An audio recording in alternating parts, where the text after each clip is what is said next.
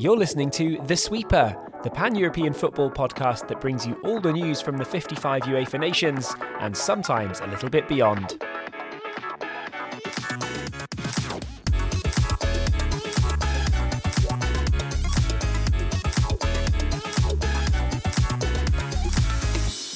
On this episode of The Sweeper, we discuss King Arthur's horseback unveiling at Colo Colo, tell the story of the Südtirol player in a car chase with police, and hear from German YouTuber Fiago about the sorry state of Schalke.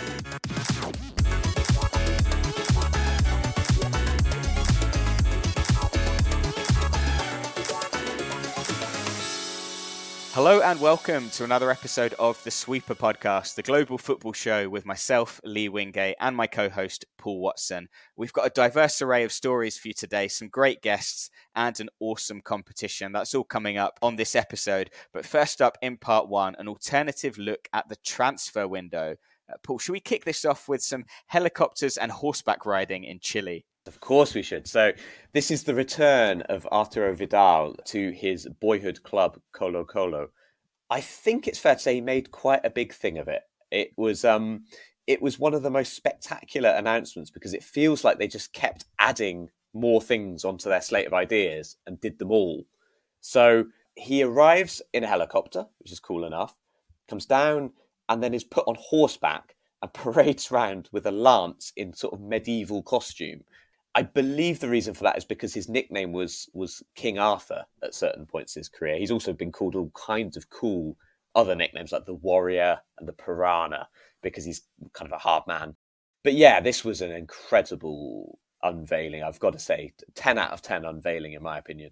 Yeah, this was a very sharp contrast between the modern and the medieval, wasn't it, all in one video?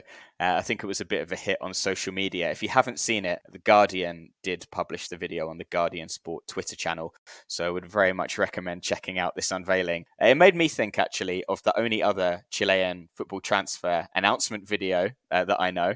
It's quite a niche category, that one. This was Alexis Sanchez playing the piano, the Glory Glory Man United song when he signed for Man United. I don't know if this rings any bells for you. No, it doesn't at all, but it sounds very cringeworthy.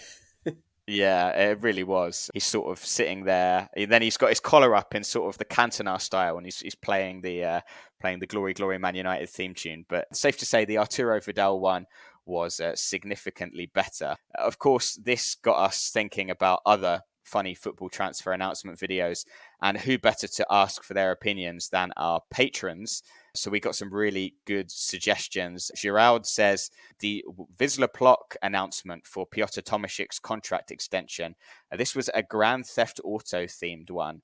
You can find this on YouTube. It's like he's in game basically, and he's in the car, then he gets out, closes the car exactly as the character does, turns to the side, walks like the character, and then sort of walks in to sign his contract. So that's a great one.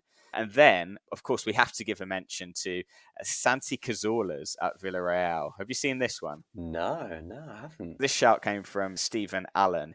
This is basically, he's inside a glass container and there's a magician. To begin with, he's not inside the container.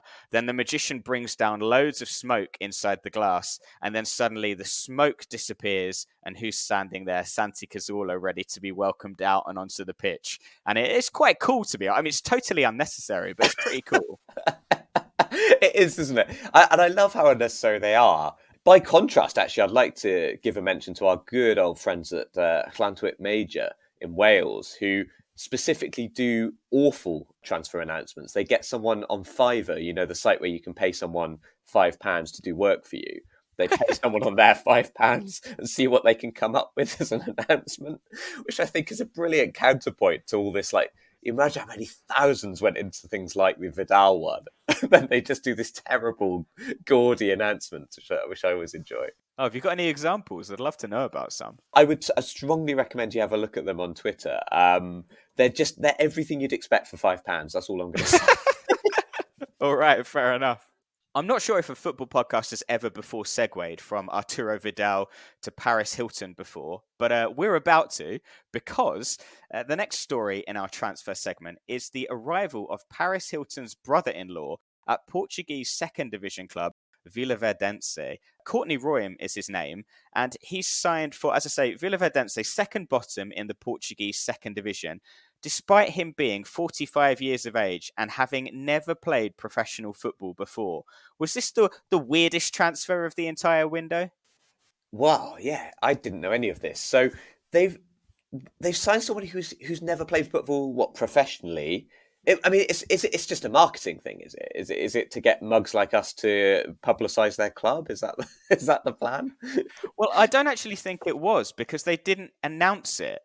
Basically, it was discovered by the Portuguese newspaper A Bola, who realised that he'd been registered as a player. So then they approached the club for comment. And I love this statement, by the way. Villaverdense's statement was, it was a choice of the scouting department. And then they said, age would not be a problem since Courtney Royam, quote, has the energy of a 20-year-old player.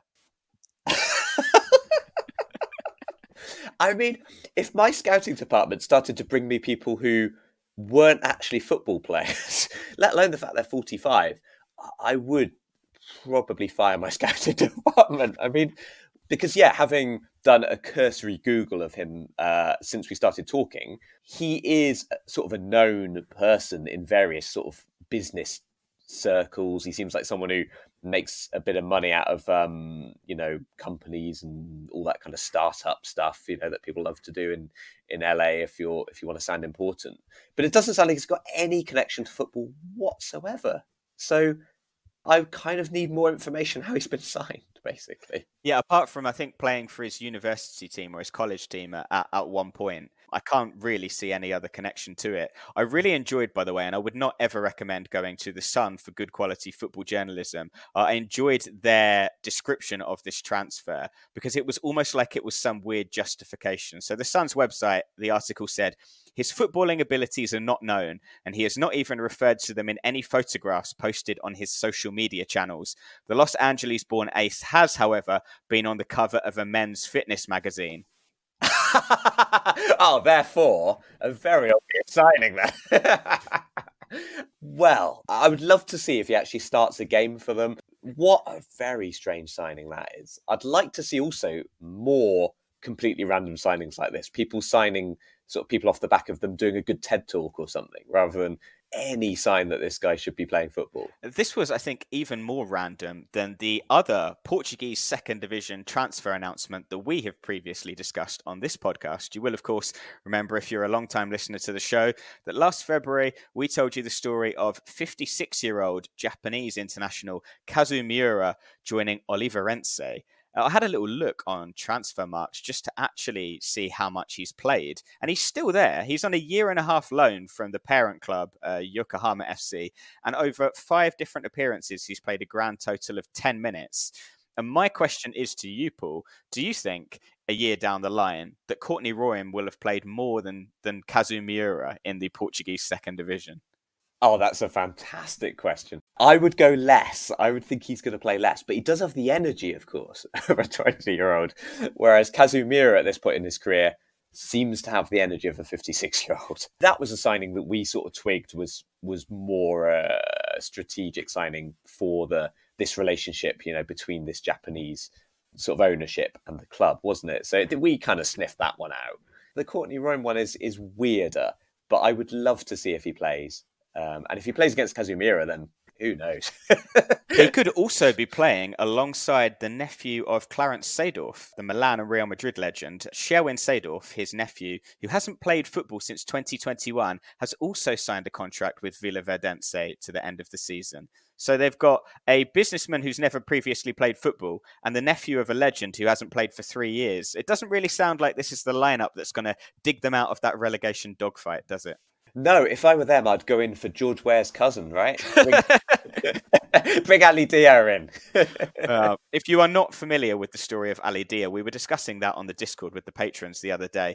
This is the story that in 1995 or 1996, someone purporting to be George Ware's cousin managed to blag himself a trial with Southampton and then get onto the pitch. And it is one of the greatest football stories out there. On to another great story next. And this has been voted as our lead story for this episode by 29% of our patrons.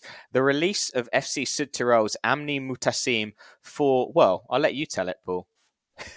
Well, Amni Muttasim plays for second-tier Italian club Südtirol and committed something of a faux pas, I think it's fair to say, when he stole the car of one of his teammates. More than that, though, stole the car from one of his teammates, got involved in a police chase at over 100 kilometers per hour in the center of Bolzano, which actually, if you've ever been to Bolzano, is not very well suited to car chases, was caught.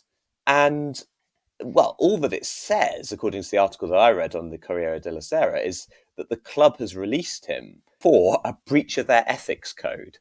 But it doesn't actually say that he's facing any criminal charges, which I wonder if the teammate, or his ex-teammate, actually just didn't press any charges. I mean, it's an absolutely stunning story. There's no attempt made here to explain why he did it, except that 19-year-old kid, actually doing quite well, sort of definitely a talented up-and-coming player. It says he conspired with a couple of his friends to steal the car of one of his teammates. I mean, there's never any good time to get into a 100-kilometer-an-hour car chase through a city, is there? But I think particularly having come right after he's made his first appearances in Serie B, he's obviously really set his career back by doing this. It's a bizarre thing to do. Yeah, he made his first appearance off the bench on the 23rd of December and played most recently on January the 13th. He's then been on the bench for a few other games, but he's in the shake-up for first team minutes, or he was, at a club that are, upwardly mobile generally, but, doing okay in Serie B. And yeah, as the article that I read suggested, it referred to it as, I think, a crazy moment that is inexplicable. That's the word I would use, is inexplicable. He's on a fairly good contract. There's definitely big money on the horizon if he just sticks with it and can make a career in the second tier of Italian football. There's decent money there. I wonder what possessed him to steal a car full stop, let alone the car of one of his teammates. It's absolutely bizarre story. I'd love to hear more about it when hopefully something more comes out about why he's done this. I do hope he can get a career back on, I was going to say back on the road, but I don't think that's a good phrase to use. I hope he can get his career sort of back on track, because it'd be very hard, I imagine, after this. It's not necessarily something that clubs are looking out for, is it? Players that do something like this. I actually said to a friend of mine in Vienna who's from South Tyrol and comes from close to Bolzano, I said, did you hear about this? This player stole a car and then got into a 100-kilometer-an-hour car chase. And her response was, well, 100 kilometers an hour doesn't sound that fast. So I guess they're used to more thrills in Bolzano. Maybe more thrills than I thought. I don't know. I don't know Bolzano very well, but like a lot of North Italian cities, the city centre is not very easy to drive around at all. In fact, it's quite easy to end up driving through pedestrianised areas, especially if you're an idiot tourist. So when I first read that was my instinct too. But I had this vision of him on the motorway and thinking, God, it's very reserved. He's basically going at the speed limit. But I think we're talking about like windy little roads in a North Italian town. I think 100 kilometres an hour is perfectly fast enough. This obviously got me thinking about other stupid footballer moments, and I came up with two categories, one which is actions and another which is words. So do you want to hear about actions or words first? I think we've got to start with words and then go to actions, haven't we? Yeah, so this was stupid footballer quotes, basically, and I came up with a couple, so I'll just read out my favourite ones. Are you familiar with Jason McAteer's pizza quote when he was a Liverpool player? No, I'm familiar with Jason McAteer, but I'm not his quote. Somebody at the club asked him when they ordered a pizza for him if he would like it to be cut into 8 slices or 4 slices. And he replied, 4, I'm not that hungry. Lovely. Lovely. The next one I found was former Slovenian footballer Sebastian Cimaratic. He once said in a TV interview, this really made me laugh, I'd like to say hello to my parents, especially my mother and father. Oh, lovely. Over to actions next. Mario Balotelli. He was really the main story that came out of this. Do you remember the time that he set his house on fire as a Manchester City player because he was firing fireworks from his bathroom window? Yes, I very much do. That was the one that always springs to mind with Balotelli. But I feel like you could almost make an entire book out of Balotelli's crazy antics, couldn't you? He's just seemed like he was always causing trouble wherever he was. Hence that "Why Always Me" t-shirt. But if you haven't previously seen the photographs of Mario Balotelli's bathroom after this firework display, please go Google Mario Balotelli fireworks bathroom right now. And I mean, stop the pod, it's okay. Google it right now, because it is absolutely ridiculous. Like it's just totally destroyed, tens of thousands of pounds worth of damage. And what I think makes it even funnier and really illustrates Mario Balotelli's total and utter insanity is that a couple of weeks later, he went round Mika Richards' house and then chased him round his house with fireworks. So I don't think he'd learned his lesson. But see, there's also some lovely stories about Balotelli, aren't there? That he, well, it depends what you call lovely, but there was a kid on the street who was being bullied by some other boys, and he went to the school, like went up to the headmaster and demanded to discuss the issue, sort of just took the boy under his arm and was like, right, this stops now. And it's just these kind of lovely stories about him like being in a pub and just buying everyone in there a drink and having a nice chat with them. And it just seemed like if you caught him at the right time, he'd be the best person to meet. And if you caught him at the wrong time, it was just carnage, basically. I think that's a fair assessment. Definitely a very enigmatic character. And on that note, we shall draw our transfer segment to a close.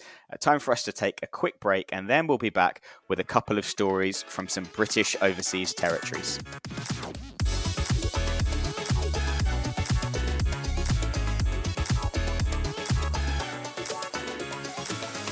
You're listening to the second segment of this Sweeper podcast, where we are joined on the line by Surprise Shirts founder and friend of the pod, Louis Jones. In case you're new to the show, Surprise Shirts is a mystery football shirt company which sponsors Anguillan club Uprising FC, and Louis has recently been out to the Caribbean to play for the club. Louis, welcome back to the Sweeper. Thanks for joining us. Hi, gents. Thanks for having me on. Pleasure. Tell us a little bit about how the sponsorship of this Anguillan club, Uprising FC, came about. How does a bespoke football shirts company in the UK sponsor a club in the Caribbean? That's a very good question. So we ran a competition a few years back around Christmas time for 2 tickets to join us in hospitality at Coventry City in our executive box, which we used to have. They were won by a guy called Gareth, who was a Twitter football blogger. Got talking to him at the game.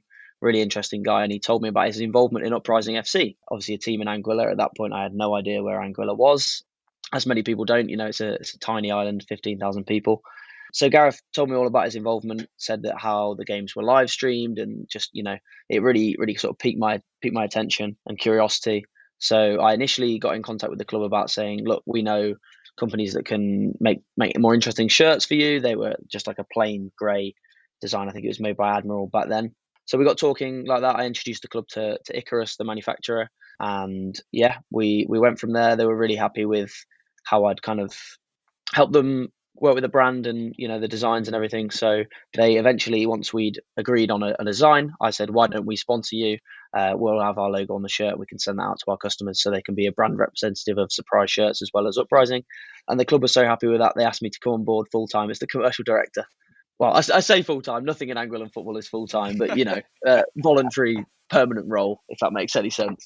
And so this trip that you've just made, this will be your first time experiencing Anguilla. What were your impressions of the place and the team? I cannot say enough good things about the island. It's first off, it's absolutely paradise. The water is a shade of blue I've never experienced before. The beaches are just pure white. But I think the thing that struck me most is on such a small island, it's 16 miles long, 3 miles wide at its widest and longest points. The people are just absolutely incredible. I've never seen or been anywhere like it, where everybody is so friendly. Everybody says hello. Everybody says good morning. People bib the horns of their cars as you walk past them. They wave. We were treated so well. I cannot recommend Anguilla as a destination enough. It was such an incredible experience. It's changed my life, and I cannot wait to go back. I think something that really piqued our attention, obviously, when you first announced you'd be going to Anguilla, is that you'd be going to play in a match. So tell us, A, little bit about the match, and B, how it was sort of regarded, how it went down that a sponsor was playing for the club. We were in the squad for 2 games. Essentially, to get to Anguilla, it's quite a convoluted route. Such a small island, there's barely any direct flights. So we had to go from London, get the Eurostar to Paris, fly to St Martin, which is the next, like the nearby island, and then a 20-minute boat to Anguilla. So we arrived in Anguilla around, I think it was about an hour and a half before kickoff of the first game we were involved with. So we ended up getting to the stadium, like players had done their warm up, and Gareth and I were on the bench. So at this point, I know who the players are because I'm really involved with the club and I watch every game from a distance. But they don't necessarily. They know who I am. We've spoken on WhatsApp and things like that. But I've never met these people, so I'm just immediately thrown into this environment where I'm sat on a bench, like looking back at the stadium that I watch on a live stream, like every time Uprising play, like this is real, this is happening. So yeah, we weren't involved. We were named on the bench, but we didn't come on in that first game, and I think that was fair enough. I didn't want to ruffle any feathers by going, I've travelled this way, so I have to have your starting spot. Like, especially when we'd come on such a long journey, it didn't make sense to be involved straight away. The second game, which was a week later, which was against the champions Docks United, we'd had a few training sessions in the week leading up to that. So I think Gareth and I kind of got a chance to, rather than just burst in and go, right, we're playing, we had a few sessions to prove ourselves and kind of go, okay, like we can cope with the standard of Anguillan football. And we impressed enough that we both came on off the bench in the 83rd minute together, which was quite a nice moment. The team I think we were 3-0 down at that point, which was a really disappointing result actually, because whilst Docks are the reigning champions, we've improved a lot as a team. And I don't think it was a 3-0 game, to be fair. One of them was a ridiculous penalty. That's another thing. The standard of refereeing surprised me, put it that way. But yeah, it was a truly surreal experience. I think the players were actually calling for us to play longer in the game. I think we'd impressed enough in training. They were, especially Gareth, they were hoping that Gareth was going to start in goal. But yeah, it was just to say I'm a top flight footballer. It feels like, hey, I'm kind of like stealing that claim. I don't really have a right to it, but it was truly like the best experience of my life. It was amazing. I've got to say, actually, I saw a clip of some of these training sessions, and it doesn't hurt that you're a pretty good footballer by the looks of it. I saw a clip of you, and you scored a brilliant goal in training. So I was thinking, I wonder if the players are thinking, oh, good, this we've got a real asset here, rather than being any kind of having to carry you. I think if you made a compilation of like a highlight reel of any one of us, I think we could look pretty good. I think that was more, luckily, like the best moment I'd pulled off was captured on camera.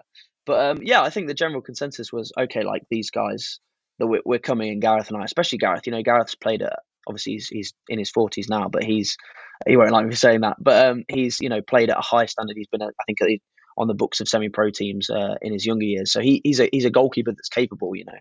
Hopefully, I'd like to think we impressed the players enough to go, okay, like they can warrant coming here and staking a claim to be on the bench. So the standard, I was impressed by the standard a lot. The facilities in terms of where we train, it's just a kind of a rock pitch. And I know the FA, I had a meeting with the president of the FA, and there's a lot of plans to change that. And the future of football on the island is really quite bright. There's a lot of plans for development. So I'm sure it will get better. But yeah, I'd like to think that they weren't embarrassed by us coming. They were like, okay, this is a positive addition for the game. Finally, anything else you want to tell us about your trip and that we should know about Uprising? Yeah, so Uprising FC, we like to say we're the most professionally run club in Anguilla in a league where all the teams are amateur. So we like to do things differently. We're made up of a few Anguillans. Obviously, Gareth and I are based in England, and Pascal, our club secretary, is a German guy. So we're a really international club. We're active on social media, always looking for creative ways to engage with the community and sponsors and things. So yeah, we're definitely worth a follow online. If you want, a connection to a Caribbean football club, then Uprising is the club for you.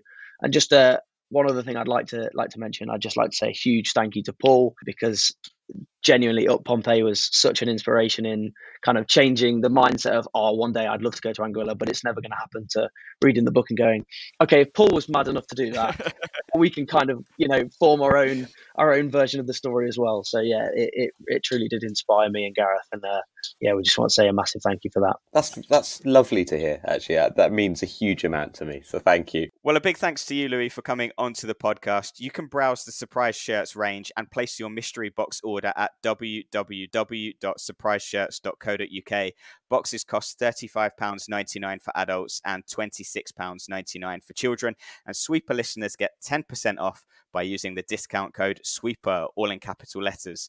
Louis has also kindly offered us 2 Uprising FC shirts to give away to our Patreon community. So perhaps you can describe the shirts to us briefly, Louis. Absolutely. So the home shirt is a sort of Peru 1970s style red sash, but with a little sort of uprising twist in that it's got red arrows coming up throughout the stripe. And it's the traditional uprising, just sort of a light grey colour for the home shirt. The away shirt really is something special. It was kind of, I'm biased, but it was kind of my brainchild. So it's a Caribbean blue, and it features an outline of the island in gold around a centralized gold uprising badge. In the lower half of the shirt, fading downwards, is a repeated pattern of the 3 dolphins, which you can see on the Anguillan flag. It's really a stunning shirt. Oh, that sounds absolutely delightful. Well, again, thanks so much for coming on to the show, and we'll catch up again with you soon. Absolutely. Cheers, guys. Take care. Louis Jones of Surprise Shirts there. A big thanks to Louis for coming on. If you want to win one of the Uprising FC shirts, all you have to do is sign up to our Patreon. One shirt will go to an existing patron who's already a member, and the other one to someone who signs up for the Patreon within 10 days of the release of this episode, which is Saturday, the 17th of February. So for a great chance to win a really incredible shirt, head on over to patreon.com/sweeperpod. On to another British overseas territory next, and that is Gibraltar, where the first round of the Rock Cup has just taken place. And I noticed when looking at the results pool that one of the clubs involved in first round action was Hound Dogs, who lost 9-0 to Glacis United. Do you know what their unique selling point in Gibraltar is, Hound Dogs? I don't actually know. Can you enlighten me? I was enlightened by Dan Griffin, who is the co-founder of Football Gib. That's a really good Twitter page all about Gibraltarian football. He explained to me that they are the only non-top flight club and the last truly amateur club in Gibraltar taking part in the Rock Cup. So this is basically the only club from outside Gibraltar's 11-team league that plays in the competition. Oh, okay, so that makes a lot of sense of that scoreline then. They really are up against it, I imagine. It must be very hard to be the amateur club because you're always by nature and at a disadvantage everyone you play, I suppose. Yeah, and I think a lot of people would probably say, well, isn't Gibraltar a largely amateur league? But Dan was explaining to me that pretty much all clubs pay their players at least something, whereas Hound Dogs are basically a Sunday league team. And their backstory is quite interesting because we've talked before about Bruno's Magpies, the club that was basically formed in Bruno's bar in Gibraltar. And Hound Dogs, it's a similar story because the initial sponsorship for the club came from a pub called the Calpe Hounds. So basically more than one pub team in Gibraltar. And the only way we'll see this is in the Rock Cup, but I really want to see Bruno's Magpies play against Hound Dogs. So we have the pub derby. I would love to see that, the pub derby. El Pubico. Yeah, wouldn't it be great? Basically, what happened in Gibraltar a few years back is that they used to have 2 divisions, and they then merged all into one. And it was at this point that Hound Dogs realised that they wouldn't be able to compete financially with the teams that would all be in this one top division. And so they were given a special exemption, a special permission by the Gibraltar FA to play in the under-23 league as a fully senior team and yet still play in the Rock Cup. That's really interesting because when you said that, I thought suddenly there isn't a second tier as such, is there? So when you're saying about them not really wanting to professionalize, I was thinking, well, maybe the solution is to go in, voluntarily be in the lower league. But if there isn't one, it seems like that was a very enterprising solution to allow them to exist in this way. I mentioned just a minute ago that the Gibraltarian League has only 11 teams, which is obviously a bit of a strange number. There used to be 12. One team that disappeared a couple of years back, Boca Gibraltar, which I really like because this is sort of a play on words of Boca Juniors and the Rock of Gibraltar, which is, of course, the most distinctive feature in Gibraltar, hangs over the national stadium. Boca Gibraltar folded in 2020. This was because they had some financial problems and couldn't pay their players. So their players then refused to play, and they'd already had 2 violations of the homegrown player rule. So basically all these offences came together and they were stripped of their licence. And that's meant that the league has sort of very awkwardly had 11 teams ever since, because when you think about it, that means there's always one team that has a fortnight break between games. Yeah, 11 is a really ugly number, isn't it, for a league? It's quite a good reason you don't have 11 team competitions. I mean, what I think seems to come through whenever I do read up about Gibraltarian football is how hard it is for clubs there to make this work. And I certainly saw quite recently a lot of clubs, certainly Manchester, there's a club called Manchester, isn't there? And they were not paying players, is what people were saying. And there was also another club, I believe, who weren't able to pay their players on time. And that there was this practice that seemed to be going on, that clubs get given money for youth players and then they use that to pay their senior squad, and that's not explicitly forbidden, but it's sort of poor practice. But all of it seems to point to the fact that clubs are just struggling to make the model work in Gibraltar. Yeah, I mean, it's not surprising really that a league is hard to operate when it's all going from one stadium in a territory of 6 kilometres squared. I think it's kind of a miracle that they have a league. You mentioned just a second ago Manchester 62, and that moves us on nicely to the final thing I want to talk about in this segment about Gibraltarian football, which is the English influence on some of the club names. So do you know why Manchester 62 are called Manchester 62?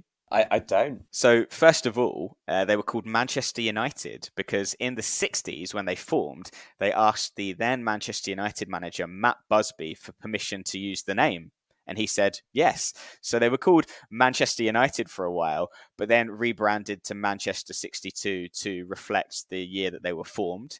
So that's Manchester 62. But there are some other clubs in the league as well that have a very English influence. So Lions Gibraltar, they were named and themed after England's World Cup win in 1966. And they actually have 3 lions on their badge as well.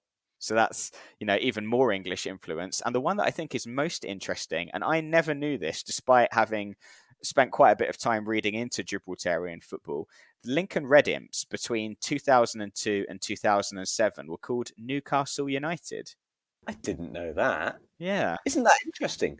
Because Bruno's Magpies, are they not called Magpies because the first sort of coach stroke president, I guess, was a Newcastle fan? Isn't that right? So actually 2 clubs would have been Newcastle-based clubs at that time. Actually, I think Bruno's Magpies were formed after this period in time, so I don't think there would have been an overlap. But yeah, it's just quite interesting. The article I read said the club enjoyed the patronage of former Newcastle chairman Freddie Shepherd, who had a property in Gibraltar. So that probably sort of goes some way to explaining why there was a club named Newcastle United. But yeah, Lincoln Red Imps, who themselves are named after Lincoln City, that's where their name comes from. It seems like they can't quite work out which British club they want themselves to be named after. That is very interesting. I mean, obviously you have this incredibly close link between Gibraltar and the UK, but it's a really fascinating place. And it's somewhere that I would love to get to a game. You've in fact been, have you not, did you go to a Rock Cup game there before? Yeah, the Rock Cup final 2022. Really interesting place to go. I got a lot of really good information from the guys at Football Gib while I was there, and then saw Bruno's Magpies come agonisingly close to winning with this incredible long-range goal, only for Lincoln Red Imps to come back as they do and score twice in stoppage time. So that was a little bit heartbreaking. But yeah, I'd recommend it to any groundhoppers who want, some nice food, some good weather. And you can basically go into the stadium and just watch all the games in one day because they're all played one after the other at the same stadium. So yeah, very interesting place, Gibraltar. It's definitely on my bucket list. Time for one more break, and then we'll be back for part 3 to talk about a Mongolian cyclist, hear about a falling German giant, and read some of your emails.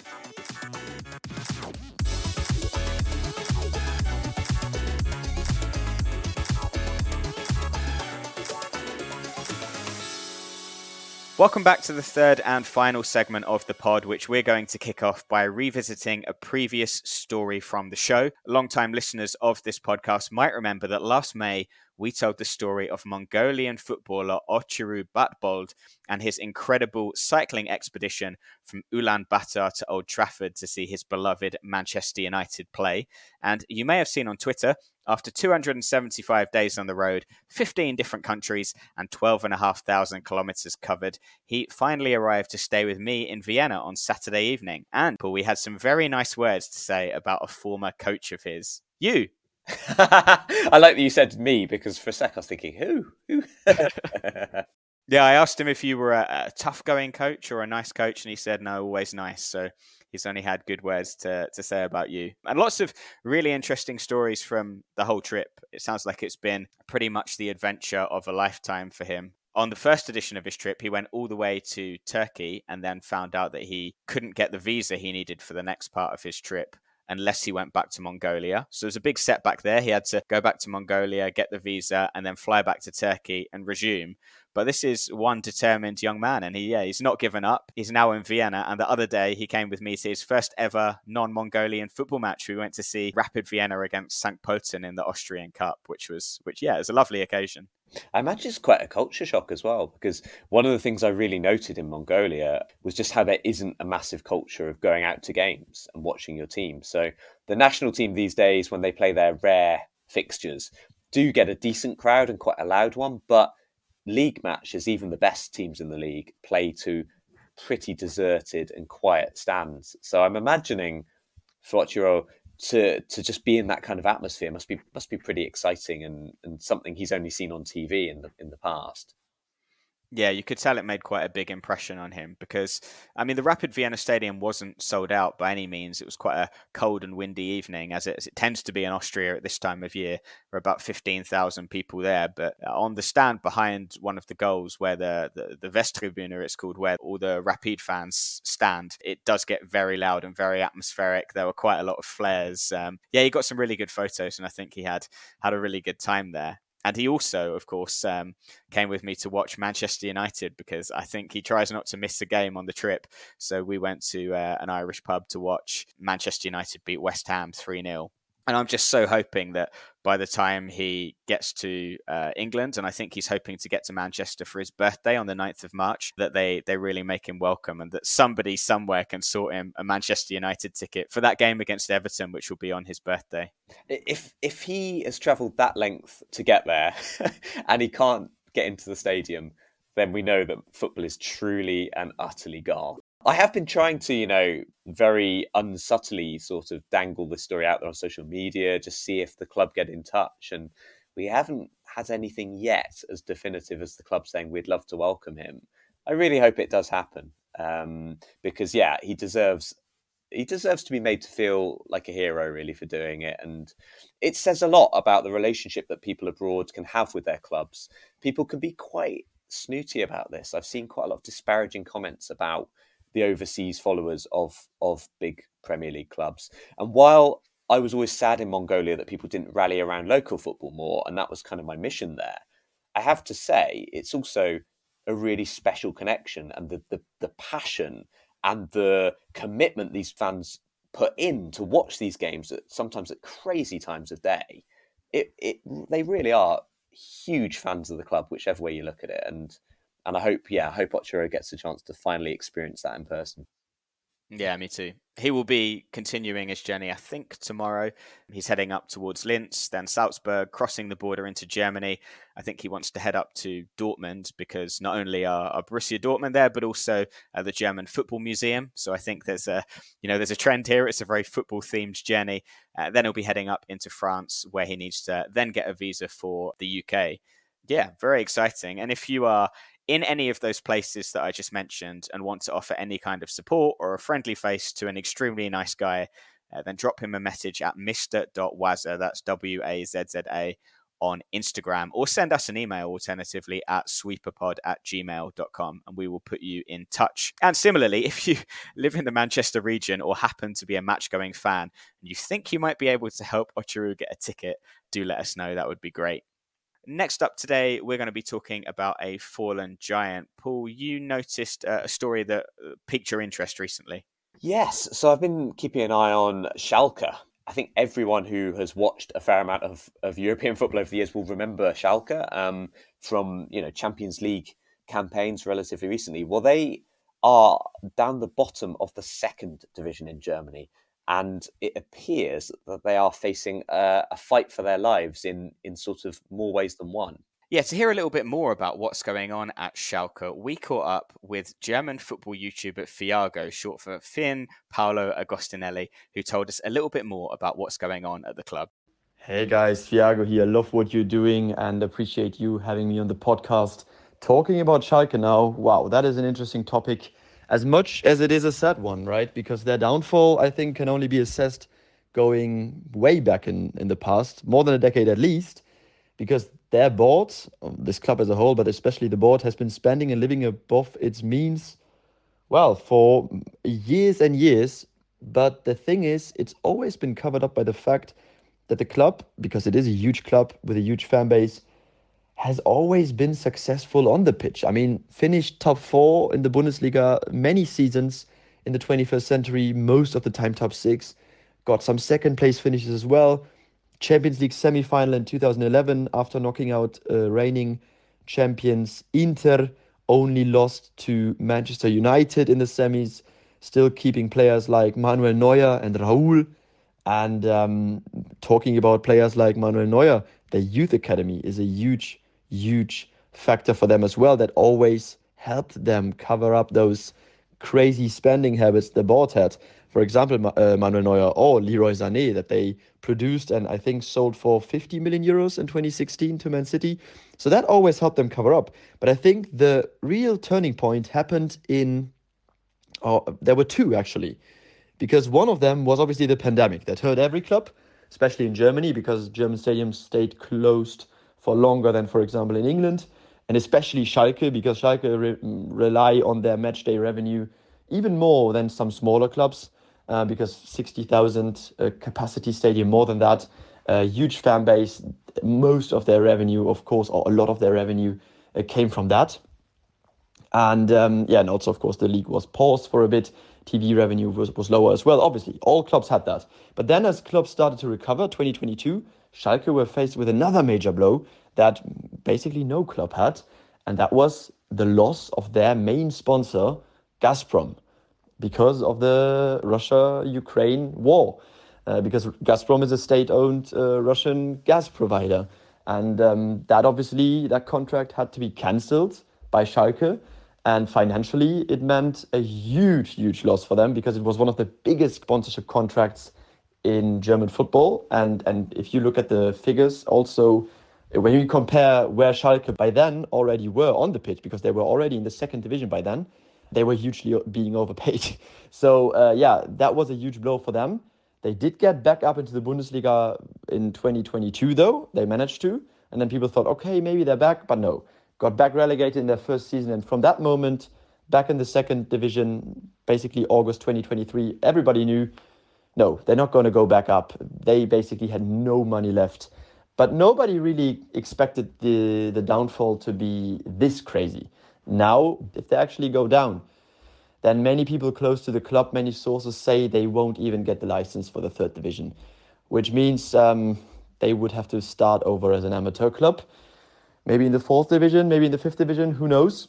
Either way, it's just unimaginable for a club with the size of Schalke. We can only hope, for the sake of football, for the sake of all those fans, that they at least stay in the second Bundesliga. But it's, after all, objectively, you could say, yes, they don't deserve any better after mismanaging for so many years. But from the perspective of a football romantic, honestly, I hope that they find back to glory days.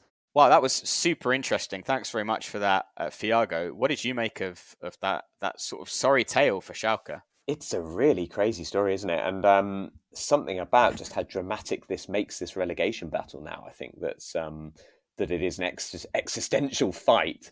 I saw actually a hilarious tweet, which, we shouldn't laugh at their plight, but they've just signed a player, Brandon Soppy, and there's a photo of him being introduced, everyone shaking hands with him, and they all look quite tense. And someone's tweeted to say, no pressure, whole future of the entire club just rests on your shoulders. It's both, in that sense, stories like that, they're funny, but it's so sad at the same time, because this is one of Germany's biggest clubs, one of its best supported clubs. I'm a Borussia Dortmund fan, and, we don't want to see Schalke get relegated anymore. We want Schalke to come back up to the Bundesliga, because that's where they belong. And, the Revier Derby, the Ruhr Derby between Dortmund and Schalke is one of the best derbies in Europe. So it's extremely sad. And one thing I think would be good to clear up is that people might be wondering, well, why might Schalke get a license now for the second division, but not be granted one for the third division and therefore be forced to go down to the regional leagues? And the answer I got from the guys at Get German Football News, who were very helpful, they basically explained that another relegation would see sponsors pull out, which would leave them on an even more shakier ground after the Gazprom withdrawal. And then the fact that Schalke have a lot of debt. So they have 165 million euro of debt.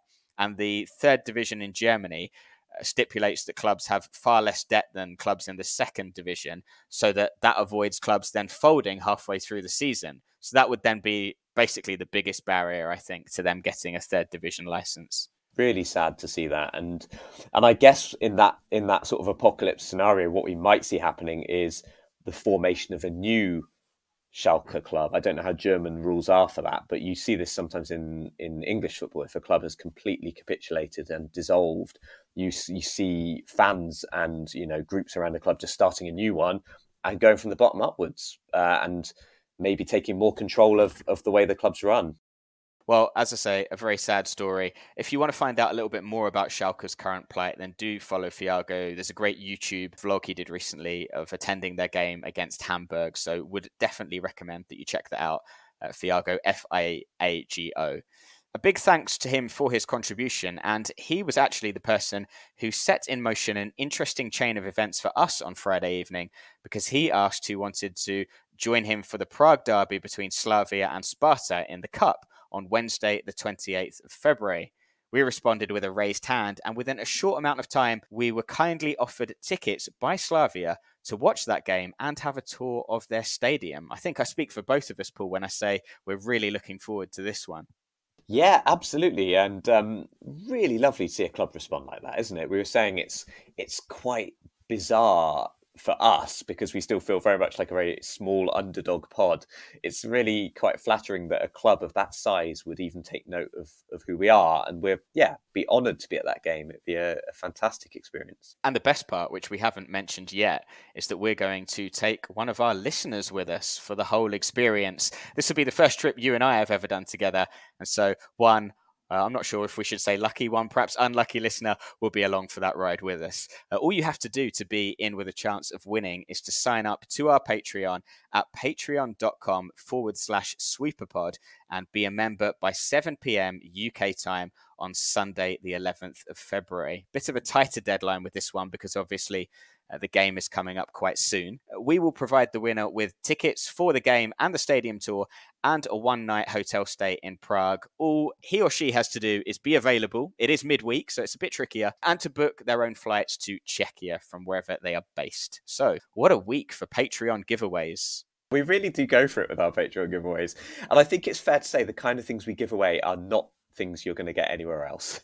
Yeah. Have you ever been to a Czech game before, by the way? I haven't asked you this yet. I've not even been to Czechia. I'm one of the few people. I've never been there. So I'm really excited to go. Really excited to go to this derby. And the fact that they are the two absolute, runaway powerhouses at the moment in Czechia makes it even more mouthwatering. Absolutely. So if you want to be in with a chance of joining us for that, do remember, go over to our Patreon, patreon.com/sweeperpod.